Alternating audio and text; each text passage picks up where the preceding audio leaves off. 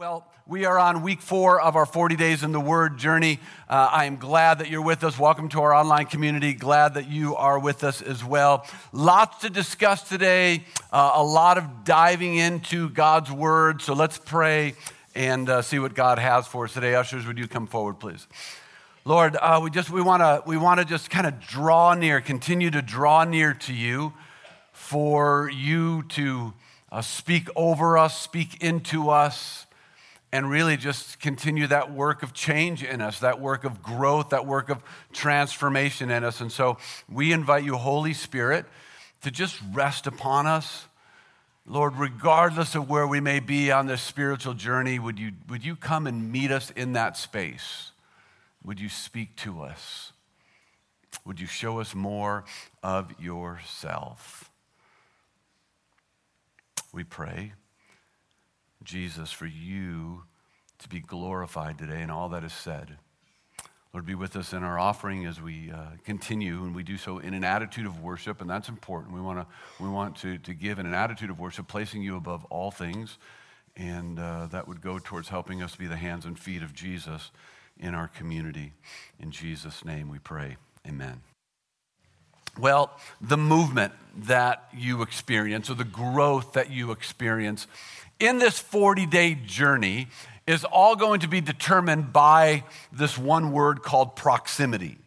First, your proximity to Jesus. You've heard me talk about this before. Jesus says it like this, that I'm the vine, you are the branches. If you remain in me, proximity, right? If you abide in me, if you connect with me, proximity. If you stay close to me, proximity. He says you will bear much fruit. Now, Jesus built this agricultural metaphor because that's what his first century followers would have understood. Today, you may say something like, I am the source, you are the device. If you stay plugged into me, your battery will remain charged. You may say something like that, right?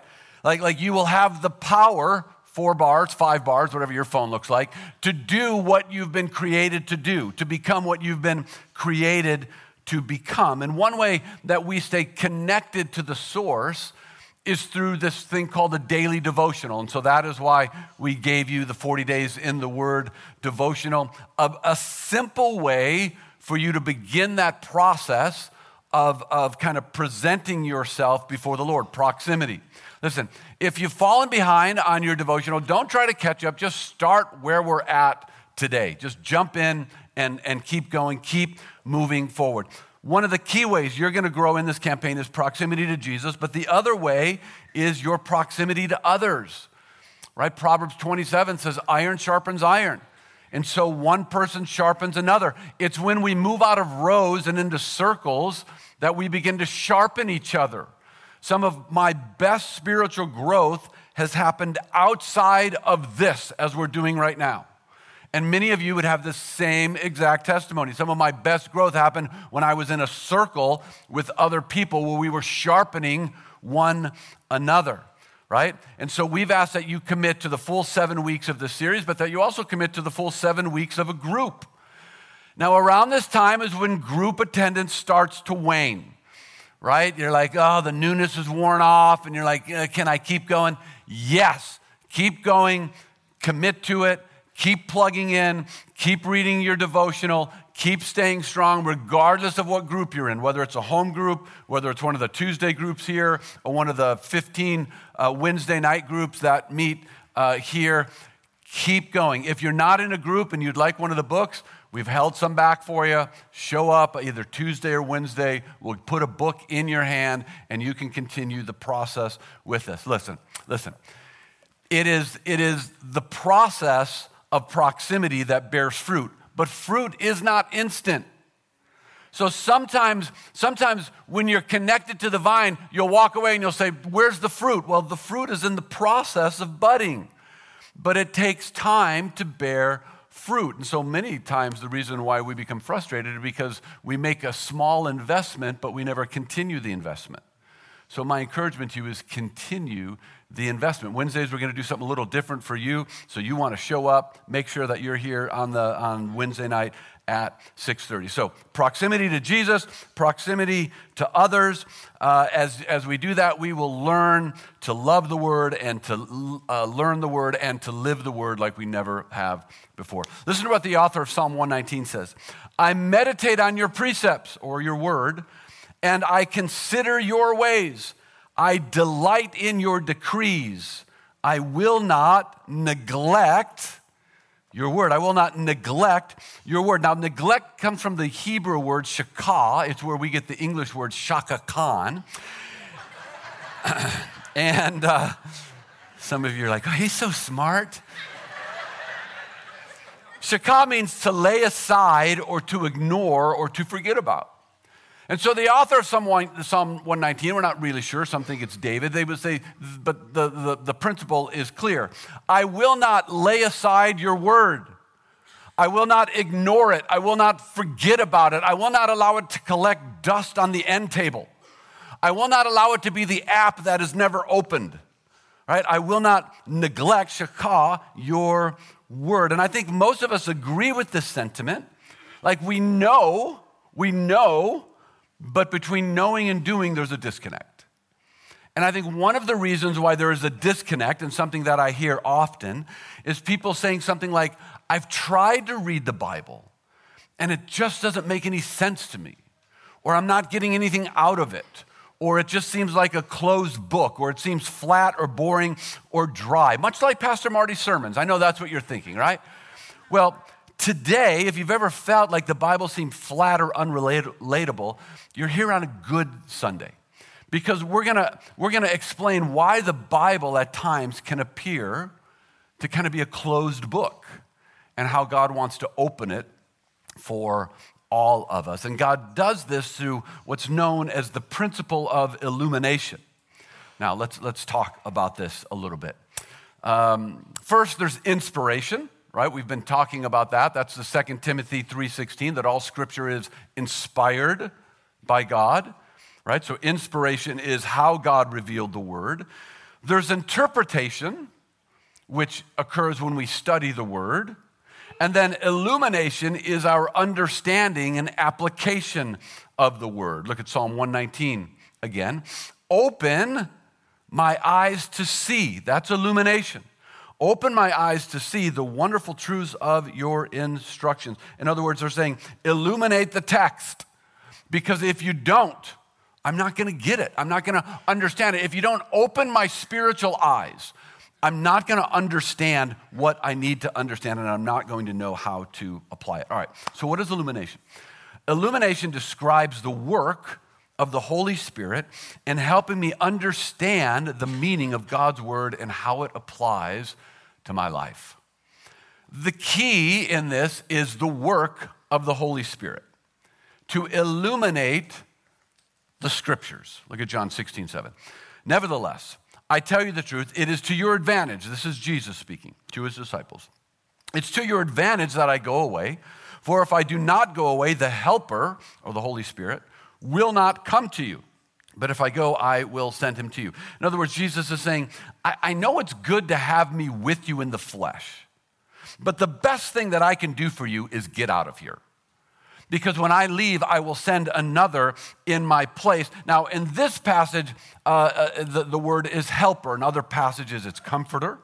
In other translations, it's a comforter. It's the helper. It's the adversary or the advocate, right? All of the same words. The idea is the Holy Spirit coming, the comforter, the counselor. The Greek word there is parakletos. And it's a difficult word for us to interpret, and so that's why we've thrown so many names at it. Right? So it's why one translation will say counselor, another advocate, another comforter, another helper, and all of them are true. The idea is Jesus says, it's best for me to go because when I leave, I will send the parakletos in my place. And you say, well, what is that? And Jesus would basically say, whatever it is you need. Do you need a comforter? That's the parakletos. Do you need a guide? He'll do that too. All right, do you need a counselor? Yes. Do you need a helper? Yes. Do you need an aid? Yes. And so it's this idea of the Holy Spirit coming to give us aid or to help us. And how does he help us? Look at John 14:17. He is the Holy Spirit who leads us or leads into all truth. John 14:26. But when the Father sends the advocate, same word, parakletos, as my representative, that is the Holy Spirit, he will teach you everything and remind you of everything that I have told you. And what did Jesus tell his followers? Well, we don't have to guess. It's in the Bible. Matthew, Mark, Luke, and John, right? It talks about what Jesus had to say. And so the Holy Spirit illuminates Scripture. This is really important. And this is often why Scripture can appear closed if there is no illumination that is taking place. In other words, the light goes on and suddenly we begin to understand it. Now, catch this. The Holy Spirit, who is part of the Trinity, which means he is God, is the inspiration behind Scripture, but the Holy Spirit is also the illumination behind Scripture. And so the Bible is one of the few books that you can talk to the author while you're reading it, right? To gain insight. You can hear from the author at the same time you read it. That's called illumination. It looks like where maybe a thought will come to your mind, or there's a stirring in your spirit, and you kind of have an aha moment. Now, think about that in your life as you were reading Scripture. Most of us have a story that we were reading a passage of Scripture. Maybe we've read it tens of times before, but then all of a sudden it took on new life, and it was kind of like I finally get it. That's the Holy Spirit. That's the illumination of the Holy Spirit, kind of opening the eyes of our heart so we can understand. It's a thought in the mind. It's an impression inside of me. It's a stirring in my spirit. And the light goes off, and all of a sudden we say, man, I get it now. I don't know why I didn't get it last time, but I get it now. I get it now. That is the illumination of the Holy Spirit working upon us. So how does it work? Let's look at what Paul says in Ephesians 1. Paul is writing this letter to the church of Ephesus, and he says this to the believers who are gathered there. I pray that the eyes of your heart may be enlightened. The eyes of your heart may be enlightened, so that you will know what is the hope of his calling, what are the riches of his glory, of his inheritance in the saints. The key here is that phrase, the eyes of your heart. So when you were born physically, everything that you have learned throughout life has come through one of your five senses, right? Taste, touch, smell, sight, or sound. And it'll be that way for the rest of your life. Whatever you learn will come through one of those five senses. But when you're born spiritually or born again, Scripture talks about this idea that God gives you a second set of senses. In other words, now you have spiritual eyes to see what you have never seen before, and spiritual ears to hear what you've never heard before. Now, this is important. All of a sudden, you'll start to feel or sense some things that you've never felt before. You will experience something you've never experienced before. That's the eyes of your heart being open. That's the illumination of the Holy Spirit working within you. Don't let the term illumination kind of freak you out in some new age type thing. That's nothing like we're talking about, right? It's just the Holy Spirit shining a light on the truth of Scripture so it becomes alive within us. I pray that the eyes of your heart may be enlightened. That word enlightened is the Greek word photizo. It's where we get the English word photo. What is a photo? It is an image of light being transferred onto a photosensitive surface. Well, that's kind of what's happening here in this idea of the Holy Spirit enlightening us, right? There is an image that is transferred onto our spirits when we're sensitive to receive it. And then we begin to understand it. And so that's why you'll get a aha moment, like I've never known that before. Or this is exactly what I needed today. You need encouragement, and all of a sudden you receive encouragement from something in Scripture. It's the Holy Spirit transferring the light of God's word, the light of God's truth into your spirit. Now, why is this so important? It's important because without it, we will never reap the harvest of what is in Scripture. For example, Joshua 1:8. This book of the law shall not depart from your mouth, but you shall meditate on it day and night, for then you will be careful to do according to all that is written in it. And here's the payoff. for then you will make your way prosperous, and then you will have good success. We need the work of the Holy Spirit in our lives when reading Scripture. So, what happens when God opens our spiritual eyes? Well, let's talk about a couple of them. I see the solution to my problem. Right? When the Holy Spirit opens the eyes of your heart, your spiritual eyes, we begin to see the solution to our problem. Genesis 21 is the story of Sarah and Abraham, Sarah's handmaiden Hagar, and their sons Isaac and Ishmael.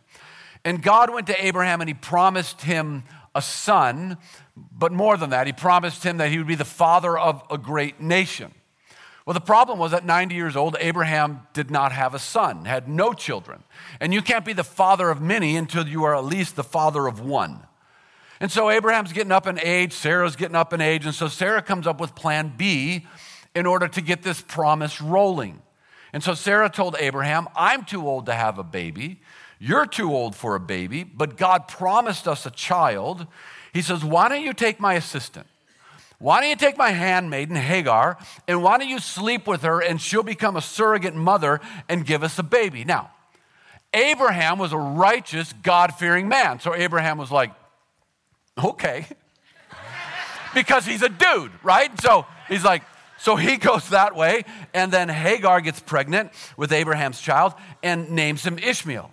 And so now Abraham is thanking God for this promised child. And God's like, hold on, playa. Like, Ishmael's a good kid, but that's not the child of promise that I promised you. Like, you took that into your own hands, quite literally, right? And so that's not the way I was going. And he says, I'm gonna bless Ishmael. He'll have a nation too. But that wasn't my plan. And so eventually, Sarah gets pregnant. She has a boy. They name it Isaac. Isaac becomes the father of the Jewish nation. Now, in an episode that's fit for the Real Housewives of Egypt, Sarah gets jealous of Hagar. I know we couldn't see that one coming, right? She gets jealous of Hagar and goes to Abraham and says, I can't stand to see your face after you've been with her, right? And Abe's like, but you told me to. And she's like, you should have known better. And they're just back and forth. And so Sarah says, I want her out of the family. And so she's booted off of Love Island, her and Ishmael, right? So they go. And some of you are like, I'm not catching these references. That's okay. You don't watch TV. You're better than me, okay? So she gets booted off of Love Island, her and Ishmael, so they're wandering the desert. Abraham's like, what am I going to do? My wife says go, I'm out of options. So he loads up some canteens of water, sends them out. Scripture says the water ran out, and this is where we pick up the story, Genesis 21. And she wandered aimlessly in the wilderness of Beersheba. When the water was gone, she put the boy in the shade of a bush. And then she went and sat down by herself about 100 yards away. And she said, I don't want to watch the boy die, she said, and she burst into tears. But God heard the crying, and the angel of God called Hagar from heaven. Hagar, what's wrong? Do not be afraid. God has heard the boy crying as he lies there. Go to him and comfort him, for I will make a great nation from his descendants. Then God, here it is, opened Hagar's eyes, and she saw a well full of water. She quickly filled her water container and gave the boy a drink. Here's the problem. Here's the point. The provision was there, but she couldn't see it. Right? There was some type of block or blind, whatever that looked like. The provision was there. Hagar had the solution right in front of her, but she couldn't see it until illumination. Right? Until God opened her eyes for her to see. He had to illuminate her mind to help her see from a different perspective. Now listen, I don't know where you're at today, and I don't know what you're going through or what life looks like for you right now, but there's a chance that maybe you're looking around and you're saying, I don't know how I'm going to get through this. And I don't know any way around this, and I don't know any way to make this better, and I'm kind of running out of options, and I can't see a solution. And what you need is for the Holy Spirit to illuminate your spirit. You need to have the Holy Spirit enlighten your mind so that you can see the path forward and how God is leading you in your situation. Because let's be honest, I'm really good at leading myself, and I'm really bad at leading myself. Meaning I'm good at leading myself because it comes naturally to me, but I lead myself into all kinds of pits and all kinds of problems, right? What I need is for the Holy Spirit to illuminate the path forward, not based on my wisdom, but based upon heavenly wisdom. So, when the eyes are open, spiritual eyes are open, we see the solution to our problem. But then we also see the barrier to my progress. In other words, let me just ask you, what's holding you back today? And you may say, I have no idea. That's why you need to have some illumination. Maybe there's something you've been trying to do, or something you've been trying to accomplish, or something you need to start or stop, or an addiction that needs to be overcome, or some other type of area that needs to be overcome. And it just feels like you just keep hitting an invisible wall, and you're just saying, I don't know what my problem is. Numbers 22, it's the story of this guy named Balaam, and it is a weird story. Balaam is a prophet of God, and in a turn of events, Balaam decides to go to the enemy and offer his services to them. Now, the enemy was also Israel's enemy. His name was Balak. He was the king of the Moabites, and God wasn't happy.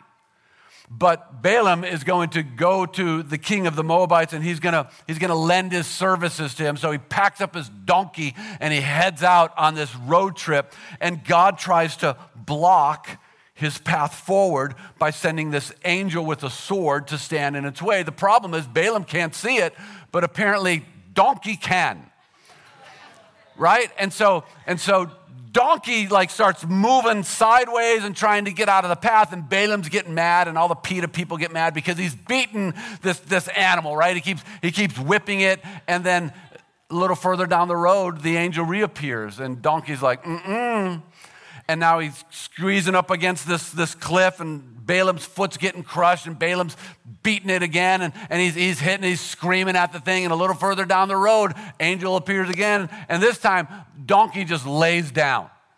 And so Balaam, he's furious, and this is where we pick up the story in Numbers 22.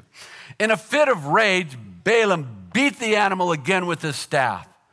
Then the Lord gave the donkey the ability to speak. Now, in your mind, you're hearing Eddie Murphy, right? I know you are. So am I. And I wish I could do an impersonation because it'd be really funny. So donkey says, what have I done that I deserve you beating me 3 times? It asked Balaam. And Balaam said, you made me look like a fool. Now, he's speaking to a donkey. So, you made me look like a fool, Balaam shouted. If I had a sword with me, I'd kill you. But I am the same donkey you've ridden all your life, the donkey answered. Have I ever done anything like this before? No, he's having a good conversation with this donkey. Balaam admitted. Then the Lord, here it is again, opened Balaam's eyes. And he saw the angel of the Lord standing in the roadway with a drawn sword in his hand. And Balaam, notice what he did. He bowed his head and fell face down on the ground before him. Listen, when the Lord opens Balaam's eyes, that is illumination. And now he was able to see what was blocking his progress, right? And what Balaam does next is he humbles himself and says, I've been going the wrong direction. And he falls to the ground and he worships. Now, it's a strange story. I get it. It's one of those I got to get to heaven and ask what was going on this one, right? But here's the point. You might just be frustrated because something in your life isn't working. And you feel like you're hitting an invisible wall. And you're getting mad at whoever the donkey is around you, as if it's their fault. It's a coworker's fault. It's your spouse's fault. It's your kid's fault. It's whoever that might be. And you're getting mad at them as if it's their fault. But sometimes the barriers in front of you will only be seen if the Holy Spirit illuminates what's blocking your progress. And it may not be anyone around you. It just might be God who's saying, I can't let you go down that way. Because if you go down that road, it's going to cause all kinds of issues. And so I'm trying to block you, and you're getting angry, and you're just full speed ahead. And God's like, slow down. If you keep going that way, it's not going to end well. See, when your progress is blocked, you have one of two choices. You can it's so weird. You can fight with your donkey, or you can let God open your eyes. Those are your only choice. I know that doesn't sound right either, but right? You either can get mad at everyone around you, or you can say, God, am I missing something?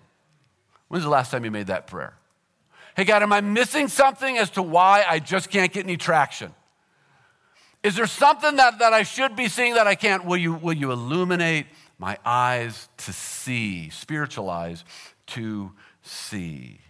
Now, when God opens your spiritual eyes, we see the solution to our problem, we see the barriers to our progress, and then when God opens our spiritual eyes, we see the defense for what is attacking us. Hey, maybe you're feeling under attack today. Maybe it's a physical attack, right? Your health is failing you. Maybe it's in a relationship. Maybe just all of a sudden the rug has been pulled out from under you. Maybe it's your marriage. Maybe it's a close friendship. And it's just not normal. There's an attack going on, right? Jesus says, John 10:10, I've come to give you life, right? But he also says, hey, there's a spiritual adversary that seeks to steal, kill, and to destroy. Maybe it's an attack coming against your family or against your finances, or maybe it's a spiritual attack. Maybe it's a spiritual attack that's trying to keep you from experiencing all that God has for you. For example, right now, you may be here and you're just thinking, I can hardly stay seated. Like, I can't even be, like, within you, you're all agitated, and you're like, I just got to run. Like, I need to get out. It could very well be a spiritual attack, where a spiritual enemy is trying to keep you from what God is trying to give you. So let's look at this idea of a defense against what is attacking me. We're going to look at Elisha and the Arameans, and it's in Arameans in 2 Kings 6. The Old Testament, there was a nation called Aram, and Aram and Israel was always at odds, always at war with one another. And the king of Aram would attack Israel, but God would tell Elisha the battle plans, and Israel was always ready. And so the king of Aram would come up with this great idea, but God would speak to Elisha, who would then tell the king of Israel, and Israel on point and ready again. Well, this grew old really fast. And so king of Aram became frustrated, and he is sure now that there's a traitor in his ranks. 2 Kings 6. The king of Aram became very upset over this, and he called his officers together and demanded, which of you is the traitor? Who has been informing the king of Israel of my plans? And it's not us, my lord. It's not us, my lord. The information, where am I at? It's not us, my lord, the king. One of the officers replied, Elijah, the prophet of Israel, tells the king of Israel even the words you speak in the privacy of your bedroom. Go and find out where he is, the king commanded, so I can send troops and seize him. And the report came back, Elijah is at Dothan. So one night, the king of Aram sent a great army with many chariots and many horses to surround the city. And when the servant of the man of God, so there's Elisha and his servant, when the servant of the man of God got up early the next morning, he went outside and there were troops everywhere, horses and chariots everywhere. And so he goes to Elisha, the prophet. He's like, hey, what are we going to do now? And Elisha comes back with this line. He says, don't be afraid, Elisha told him, for there are more on our side than on theirs. Now, at this point, the servant looks around and he says, I got news for you, but last count, it's 2. It's me and you should probably know up front I'm more of a lover than a fighter. So if you're expecting me to do some kung fu Jedi stuff, you got the wrong man, right? And so listen to how Elisha prays. Then Elijah prayed, oh Lord, here it is, open his eyes and let him see. Then the Lord opened the young man's eyes, and when he looked up, he saw a hillside around Elijah was filled with horses and chariots of fire, meaning there were angelic beings surrounding them to do battle for them. And suddenly, Elisha's servant, he's not afraid anymore. Suddenly, he gets this like burst of courage, and he's like, hold me back, which is bro talk for, I want to look tough, but I'm not tough, so hold me back, right? Because now he got some muscle on his side. And so all of a sudden, he has this new courage because there's supernatural forces fighting on their behalf. Here's the point. Maybe you have things attacking you today, and you're starting to panic, and you're beginning to feel overwhelmed, and maybe what you need is the Holy Spirit to illuminate your spiritual eyes to see the resources that are on your side and that are surrounding you. Maybe it's angelic beings, maybe it's the family of God, maybe it's the church that's going to rally around you. Maybe it's the assurance that in the end, regardless of what happens here, you win. You're victorious. Right? Maybe you need the spiritual eyes of your heart opened so you can see, to begin to see the truth about the situation. Because I think there are times when God says, if you can see this attack from my perspective, you would not be as worried as you are. Open the eyes, my spiritual eyes. So I see the solution to my problem. I see the barrier to my progress. I see the defense for what's attacking me. And then I see how God is walking with me. Maybe you felt really lonely or isolated lately since the pandemic. And we talked about this last week. Depression is up, anxiety is up, the feeling of being isolated and alone, it's all up in numbers like we have never seen before in recent history. Maybe you feel that God is distant. Let me just respectfully push back a little bit. Is it possible that God is in fact with you, but there's just been no illumination to see it? Is it possible that God is with you, but your spiritual eyes have not been opened to see him? After his death and burial, the disciples scattered, right?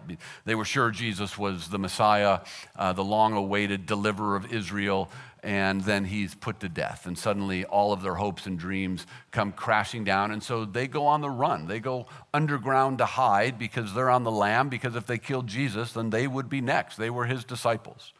And then Luke introduces us to two delusioned travelers who are leaving Jerusalem because they too believed that Jesus was the Messiah. And after he was killed and put in the grave, they figured they bet on the wrong horse. Now, the resurrection had occurred back in Jerusalem. They're walking the wrong way. They're going to Emmaus because they thought Jesus was still in the tomb. Little did they know the resurrection had already occurred.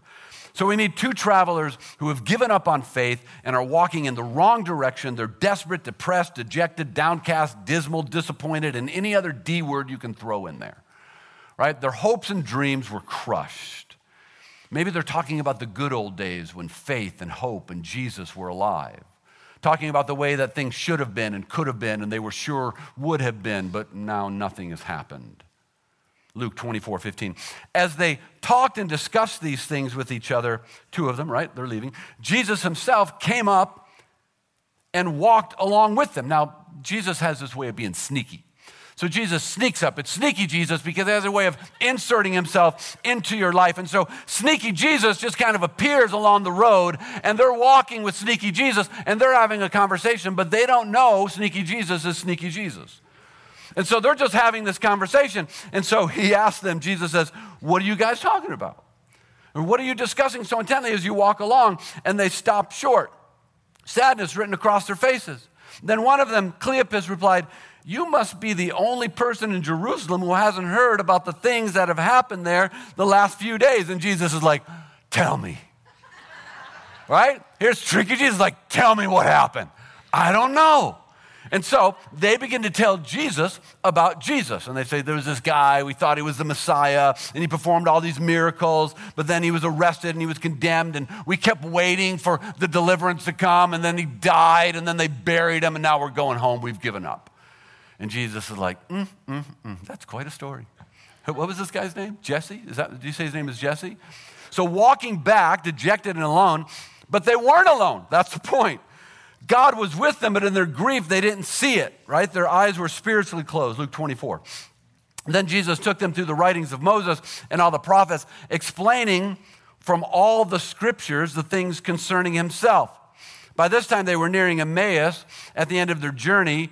Jesus acted like he was going on, but they begged him, stay the night with us since it's getting late. And so he went home with them. As they sat down to eat, he took the bread and blessed it.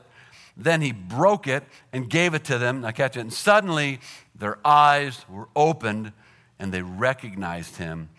And at that moment, he was like, you see me? And now you don't. Right? I'm giving you just enough to keep your faith going. I got to get back to Jerusalem. So the eyes were open, walking with Jesus the entire day, and they didn't know they were walking with Jesus. Listen, it is possible. It is possible that God is with you. You just don't have the spiritual eyes that are open to see it. And I don't know what that looks like. I don't know what you lost over the past couple years. Maybe it was a loved one or your health or your job or an important relationship, and you're grieving and you're feeling alone and you're feeling isolated, and I get it. But I do believe that every step God has been with you. We just need to have the illumination to see it. When God opens your eyes, suddenly you see the solution to your problems, the barriers to your progress, the defense against the attack, and you see the nearness of God in your life. Now, give me 10 minutes. I'll wrap this up. Let me just give you 4 things that are needed in order for illumination to take place. So, for example, number 1, there has to be a relationship with Jesus. That has to be the first one. I must begin a relationship with Jesus. That's the starting point. If you don't have this, then Scripture says you're kind of spiritually blind. The Holy Spirit may give you some glimpses to see bits of it as you're drawing near, but you're not going to see all of it. Now, this is more than just knowing about Jesus. This is knowing him personally. Until you've had that, listen to what 1 Corinthians says. Again, this is Paul writing to the believers at Corinth. He says, the person without the Spirit, or other translations say the natural person, does not accept the things that come from the Spirit of God, but considers them foolishness and cannot understand them because they are discerned only through the Spirit. That's why it's kind of nonsense to expect non-believers to act like believers. It's not going to happen. 2 Corinthians 4:4. Satan, who is the god of this world, has blinded the mind of those who don't believe. Right? They are unable to see the glorious light of the good news. They're spiritually blind. And so it starts with a relationship with Jesus. And if you haven't made that decision, you can make that decision today. All right? It's a yielding, right, of saying, Jesus, I'm not the one leading anymore. You're leading. I accept the forgiveness of sin, and now I'm following you. Right? He becomes the master. You become the disciple. So, the second part of receiving illumination from God is I need to ask God in faith to open my eyes. Psalm 119 that we started with, open my eyes that I may behold the wonderful things of your law. Listen, in some version, hey, why don't you grab me a handheld so we don't keep fighting with this one, wrapping this up, but I'll change pockets and see what that does. Sometimes my butt is electric, I'm just saying. I know you were thinking it, so I just had to get it out there. Thank you. Man, now I feel like a televangelist holding a microphone. All right, so ask God to open, and faith to open my eyes. In some version of Psalm 119, we should be praying that every time we open Scripture. So when you're doing your devotional, your prayer should be, God, open my eyes that I may behold the wonderful things that I'm about to read, right? Open my eyes. But let me just say this. If you're reading Scripture and if it's dead and flat, and I say this respectfully, and you're not getting anything out of it, that's not the Bible's fault. And I say that respectfully. But that's not the Bible. It's that there's no illumination taking place. But the Holy Spirit wants to bring illumination to you. So ask God in faith to open my eyes. Number 3, come with a humble attitude. In other words, if you come with the idea of, I don't need God in this relationship, I don't need God to help me out of this issue, I don't need the wisdom of God, well, you'll receive nothing. Psalm 25 says he leads the humble in doing right teaching them his way. The fourth thing to receive illumination is cleanse my heart of sin and conflict. In other words, my spiritual eyes will not be open if my body and my mind is continually full of junk. Right? It's not going to happen. Jesus said it like this: "Blessed are the pure in heart, for they shall see God." Now, the Jewish faith had all kinds of rituals to keep the body from being defiled. But Jesus says, look, let's go deeper than that. Let's look at the heart. Unless your heart is pure, you're not going to be able to see it. Now, that does not mean perfection. Right? If the only time that God revealed anything is to those who are perfect, we'd all be left in the dark. So it's not talking about the pure in heart of being perfected. Listen. Pure in heart means that I'm caught up today in my confessions with God. Like I'm not taking for granted this gift of repentance. Like when I stumble, I'm sincere in my repentance and I'm turning and I'm going the other way. That's pure in heart. But if I'm filling my mind with all kinds of garbage, allowing all kinds of bitterness and lust and resentment and jealousy to surround my life, if I'm surrounding my life with the wrong people, it will affect your spiritual eyes to see. Last thing, commit in advance to do what God says. We did a series not too long ago called Pre-Decide. Hey, here's my encouragement to you. Pre-decide today that whatever God asks you to do, your answer is going to be yes. Pre-decide. Not a, God, tell me what to do, and then I'm going to sleep on it. See what that's going to look like. Pre-decide today. God, whatever you tell me to do, I'm going to do it. Unqualified, unconditional obedience to God. That's what James is saying in James 1:22. To prove yourself a doer of the word and not merely a hearer who deceives himself. Look, if you want illumination, begin a relationship with Jesus. Ask God in faith every time you read scripture to open your eyes. Come with a humble attitude. Cleanse your heart of sin and conflict and commit in advance to do what God says. So I want to close it. I want to bless you. And I want to pray specifically that the Holy Spirit will begin that illumination process in you. And as you open Scripture this week, you're going to have that aha moment like, I've never noticed that before. And the Holy Spirit's just going to drop something in you and stir that in you. So stand with me. Hey, I also want to just make known, last night, that idea of a spiritual attack, of you feeling like you're restless and anxious and it's hard to even sit through the service and all you want to do is run and get out. I kind of felt impressed last night on that. And so if that's you, if like you're just thinking like I'm really having a hard time to be here, can't concentrate, I'm agitated, I'd love to talk to you more about that and pray with you about that.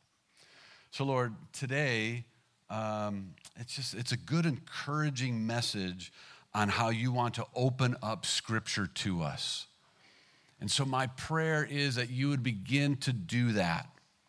Lord, that you would begin to open the eyes of my heart, open my spiritual ears to hear, my spiritual eyes to see.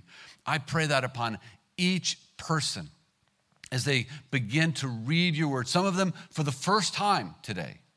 Some of them for the first time this week. If that's you, open up to the Gospel of John, or open up the devotional book and jump in to just start reading a couple verses at a time. And Holy Spirit, I pray that as that happens, that you would illuminate them and life would leap off the pages. And that it would be that light bulb moment of understanding. And then I pray that we would just recognize the fact that you are near to us and that you're stirring in us.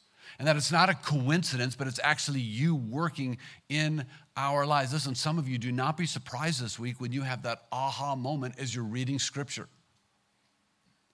And so we invite you, Holy Spirit, to do what you do. Lead us in truth.